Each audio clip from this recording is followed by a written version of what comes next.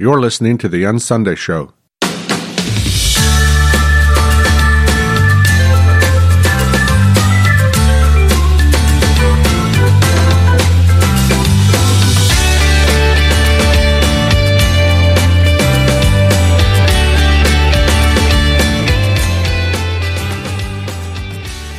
Hey friends, Mike Adams here with The Unsunday Show.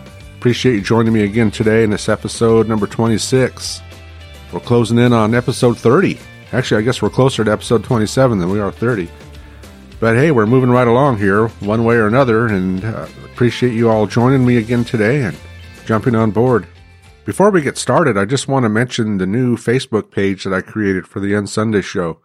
A lot of you have already jumped on board with me, and I really appreciate that. I appreciate your encouragement and support there, and I'm looking forward to seeing where that page goes. It's really just kind of a reflection of this podcast and of the website and anything else that I decide to put on there as time moves along. But if you'd like to jump on board with me, the address is facebook.com/unsunday. Facebook.com/unsunday. And that'll land you right there on that page. So shout out to all of you who have jumped on board with me so far, and just wanted to let you know that I do appreciate that. It's really encouraging to me. Hey, today I want to talk to you about another person in church history who lived during the same time of the Reformation. He was pretty much contemporary with both Luther and Zwingli, and a little bit so with John Calvin. But his name was William Tyndale, and William Tyndale was born in England in 1494 and died in 1536. Probably one of the biggest contributions that William Tyndale made, which affects us, is he translated either the first or one of the first New Testaments into English. You remember at that time that sacral system, which was present in Europe, only had one church. There was only one option for church, and those who belonged to the church were considered everyone in a geographical location, which is why infant baptism was so important. Because that infant baptism made you a member of the church as a baby, and you grew up as a member of the church, whether you had personal faith or not. You were considered part of the body of Christ, part of the church in that area. Well, William Tyndale was a very intelligent man. He was a scholar. He was a New Testament scholar.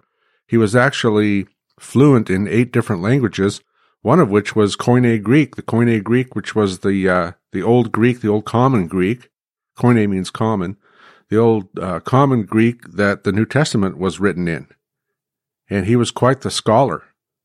Well, he saw the need to translate a version of the New Testament in the common language of the people, which at that time for him was English, that Old English language. And as I was saying just a moment ago, in that sacral system, you only had one version of the Bible, and it was the Latin Vulgate, which Jerome had translated hundreds of years prior. Well, the problem with that is that the people sitting in these church services didn't understand Latin. No one knew Latin except the scholarly. No one knew Latin except those well-educated.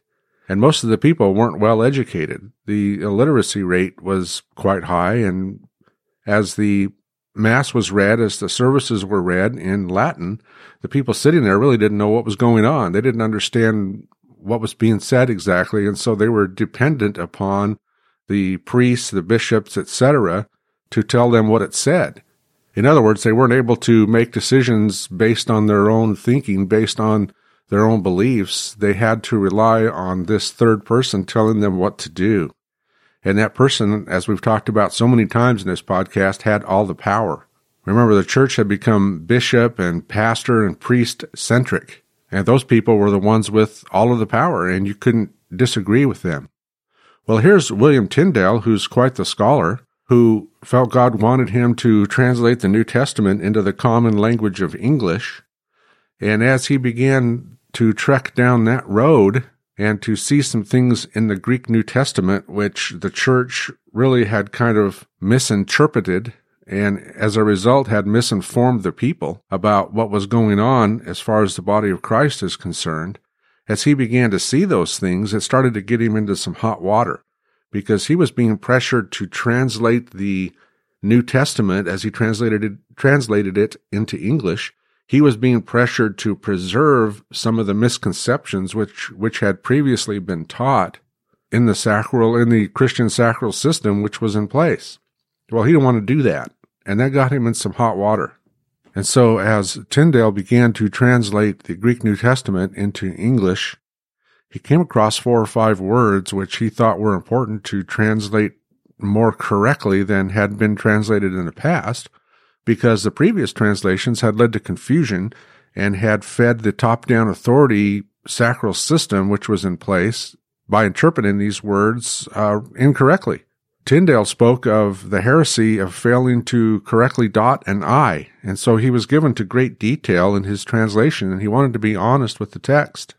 And so there were 4 or 5 words that Tyndale refused to translate as the church wanted him to translate, and instead translated them according to how he saw the Greek New Testament use them, and according to the definitions that the Greek New Testament itself demanded. And some of those words were the Greek word presbyteros, which means elder, and the Greek word ekklesia, which he translated as congregation instead of church. And then he translated the word agape as love instead of works of charity. And he translated the Greek word metanao as repent instead of doing penance. And taking that stand got him in trouble. Remember that the Greek word presbyteros for elder is probably the most common word used in the New Testament to describe the function of a pastor, the function of a shepherd. And Tyndale translated presbyteros as a senior person or as an elder, as it should be translated. Well, the church up until that time had been using the word priest for that word. Well, Tyndale said, no, that's not priest. Priest in the Greek New Testament is a completely different word, and when it's used in the Greek New Testament, it's used in reference to the Jewish religious officials, not to pastors or people with gifts of shepherding within the assembly, within the congregation. And so he correctly translated presbyteros as a senior person or as an elder, refusing to translate it as priest, which had been done in the past and which he was being pressured to do. But presbyteros in the Greek New Testament is really a reference to an older person. And so Tyndale ended up translating presbyteros finally as elder. And then concerning the church, the Ekklesia, Tyndale also recognized that the word Ekklesia correctly referred to an assembly or a congregation of people, not a location, not an event to attend, but a group of people, a congregation. The Greek word itself means assembly, and ultimately it means those called together by the town crier. You remember there were secular ecclesias at the time that Jesus lived, and even afterwards, we see a secular ecclesia in Acts chapter 19 when Paul was disrupting the whole city with the gospel. They called an assembly. They called an ecclesia. There were civil or secular ecclesias all around them. And these ecclesias were assemblies that were called out. Well, that's the root meaning of the word ecclesia. Tyndale avoided using the word church because that's not what the New Testament says. The word church, the English word church, the old English word church, means a Lord's possession. It means something belonging to a Lord. And it's probably derived from an old Koine Greek word, kuriakon. Now, the Greek word kuriakon, which means something belonging to the Lord, does occur in the New Testament, but it only occurs twice. It occurs in 1 Corinthians 11 in reference to the Lord's Supper, and it also occurs in Revelation chapter 1 in reference to the Lord's Day. And those are the only 2 occurrences of that word kuriakon, of which the old English word church was derived.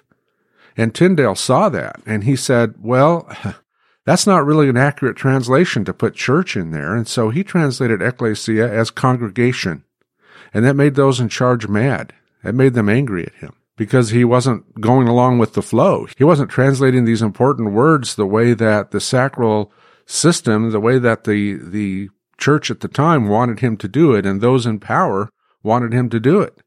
And so he was being a bit rebellious, but he was being accurate to the text, and thankfully he thought that was more important. Another word that got him in trouble was the Greek word metanao, which simply means to repent. To repent means to change your thinking. It means to change your mind about something.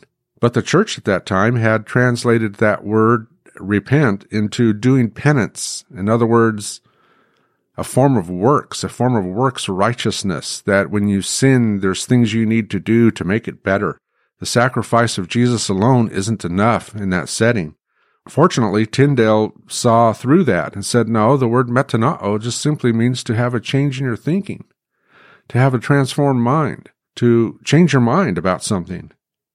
And so he translated it as repent or repentance. And again, that got him in trouble. Another Greek word was the Greek word that Tyndale translated as acknowledge or admit rather than confess. That sacral system at the time was all about confessing sin. And so they misrepresented some of the Greek translation, and Tyndale caught that. And Tyndale said, no, that doesn't mean confess. The word confess is homologeo. Ex homologeo simply means to acknowledge or to admit, not to confess. So he translated it again correctly. And that was one more brick that got put in the wall against him. And then there's that Greek word agape, which most of us are very familiar with. It's one of several words used in the New Testament for love. It's the word used for love in 1 Corinthians 13. It doesn't mean charity. It doesn't mean acts of charity. It simply means love. Once again, Tyndale stuck to his guns there and said, well, I'm going to translate this as it should be, love and not doing works of charity, because the works of charity imply that if you're not doing works of charity, right along with doing things like penance, that you're not working hard enough. And Tyndale said, well, no, that's not true. Love comes at us one way. It's one-way love, and it's from God to us, and we don't do anything to earn it or to deserve it. And so that word charity, or love, as he translated it, was another word that got him in a little bit of trouble. I want to read you a quote from the book William Tyndale, A Biography by David Daniel. This is from page 149 of this book, and he says this, quote, he cannot possibly have been unaware that those words in particular undercut the entire sacramental structure of the 1,000-year church throughout Europe, Asia, and northern Africa. It was the Greek New Testament that was doing the undercutting. End of quote. And so as William Tyndale began to translate the New Testament into the common language that people could actually understand when they heard it, and those that could read could actually have the ability to read it themselves, he caught these things, and the sacral church that was in place at the time began to get upset with him and demand that he not translate things correctly, translate the things the way that he was going, because it revealed something of what had been transpiring all those years with them, and that is the keeping of power for the sake of keeping power. But really, when it boils right down to it, Tyndale's offense was that he was offering the people the language of Paul in plain English at the time. If you go back and read that stuff, it's pretty rough. But at the time, it was plain English. And he translated these key words, presbyteros, ekklesia, agape, and metanao in particular, with their correct Greek meanings of elder or senior, congregation, love, and repent, instead of priest, church, charity, and do penance. But let's zero in on just one of those words, and that's the word ekklesia, which he translated congregation, which can also be translated assembly. I want to read you a series of quotes from that same book that I mentioned just a moment ago, and I'll have the title of that book in the show notes for this episode, because it's really a good biography of William Tyndale, and it's worth the read. I'm quoting these next series of quotes from page 122 of that same book, William Tyndale, A Biography, by David Daniel. Talking about Ekklesia, he says this, quote, at its heart is the central New Testament doctrine of equality of sharing the received gifts so that everyone benefits, everyone being the congregation, which is the body of Christ. That in England was damnable heresy. If Tyndale is saying in print that the body of Christ is everyone without distinction, no laity, no priest, no bishops, no pope, if everyone is equal in Christ, then the gathering of Christians together is a congregation of equals, not a church of divisions and hierarchies where priests and bishop and pope are essential. So Tyndale translated the Greek New Testament word ekklesia as congregation. End of quote. Do you see the drama that was unfolding there? He was saying that the hierarchy distinctions of clergy and laity didn't exist, that there were no such thing as priests, there were no such thing as bishops, there were no such thing as popes and positions of authority over the people, but that Ekklesia drove the interpretation of the New Testament to a point where everyone was equal in Christ and there was no hierarchy, there was no power structure, it just didn't exist.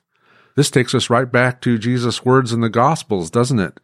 When talking about top-down authority and who's in charge of whom, Jesus said, the Gentiles do it that way, the world does it that way, but it's not to be that way among you.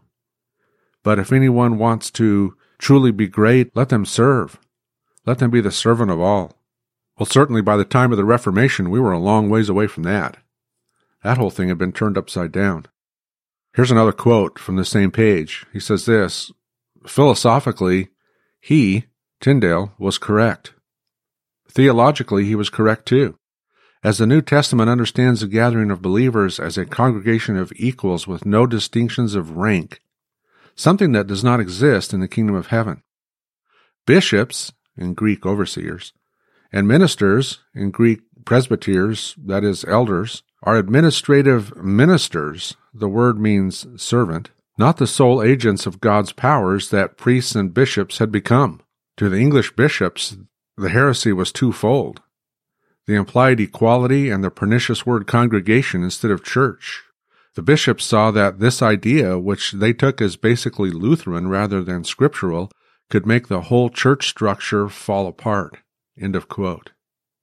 And that potential of the sacral church system at that time falling apart is exactly the threat that Tyndale posed, simply by being faithful to what the Greek New Testament said, to the interpretation of the Greek New Testament into the English language at that time, and remaining true to that interpretation.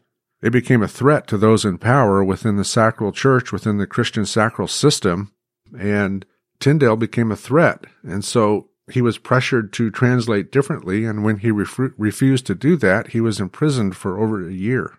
Because remember what we said in previous episodes, that in a Christian, in any kind of a sacral system, whether it's secular or Christian, you can't disagree with the people in charge. You're not allowed to. You can't have your own opinion. You can't express a different opinion than what you're being told by those in charge, by those in power, is their opinion. You can't vary from that without repercussion. And that's exactly what we see happening in the life of William Tyndale. We see that as he began to be faithful to what the Greek text said, which was in opposition to what the official church positions were and to the translations that were being used in the Latin Vulgate at the time, differed from the Greek New Testament, Tyndale became more and more dangerous simply because he was speaking the truth, simply because he was writing things as they should be written. Well, in a sacral system, you can't do that without being called a heretic.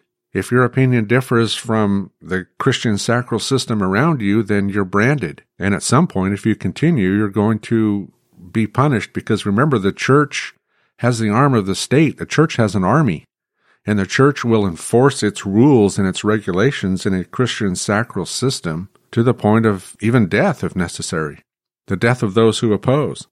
That's church history. Church history is replete with that. From the time of Constantine's edict, really up and through and past the Reformation, we see that the Christian sacral system that was in place with its associated army wasn't afraid to wield the sword in order to maintain and keep power.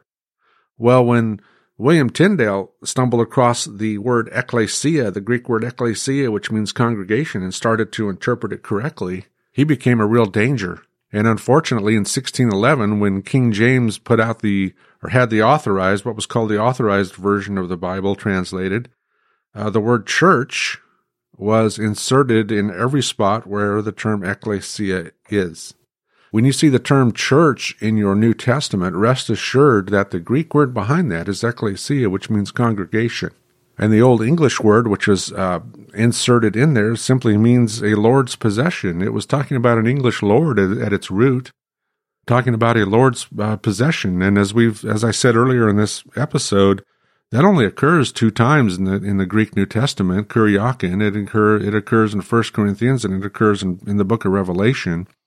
But the translators of the 1611 version put it everywhere that the word ekklesia appears within the New Testament. And so every time you read the word church in the New Testament, the word behind that is the Greek word ekklesia, which doesn't mean church. It's not talking about a building. It's not talking about a location. It's not talking about an event. It's not talking about something belonging to a Lord. It's talking about the God's people. It's talking about the congregation, the assembly, the ekklesia. And that ekklesia, according to Paul in Romans 14, is alive. There in Romans 14, we see the ekklesia functioning with every person in it functioning, with the gifts of the Spirit freely flowing, with no top-down authority.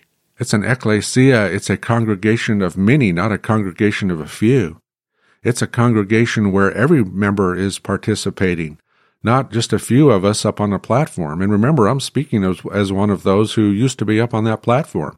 I know what that's like. I've been there. I've done that. And that's not the ekklesia. You know, Paul makes an interesting statement in Ephesians chapter 3.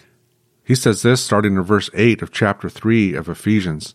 To me, though I am very least of all the saints, this grace was given, to preach to the Gentiles the unsearchable riches of Christ, and to bring to light for everyone what is the plan of the mystery hidden for ages in God who created all things, so that through the church, the ekklesia, through the assembly, through the congregation, the manifold wisdom of God might now be made known to the rulers and authorities in heavenly places.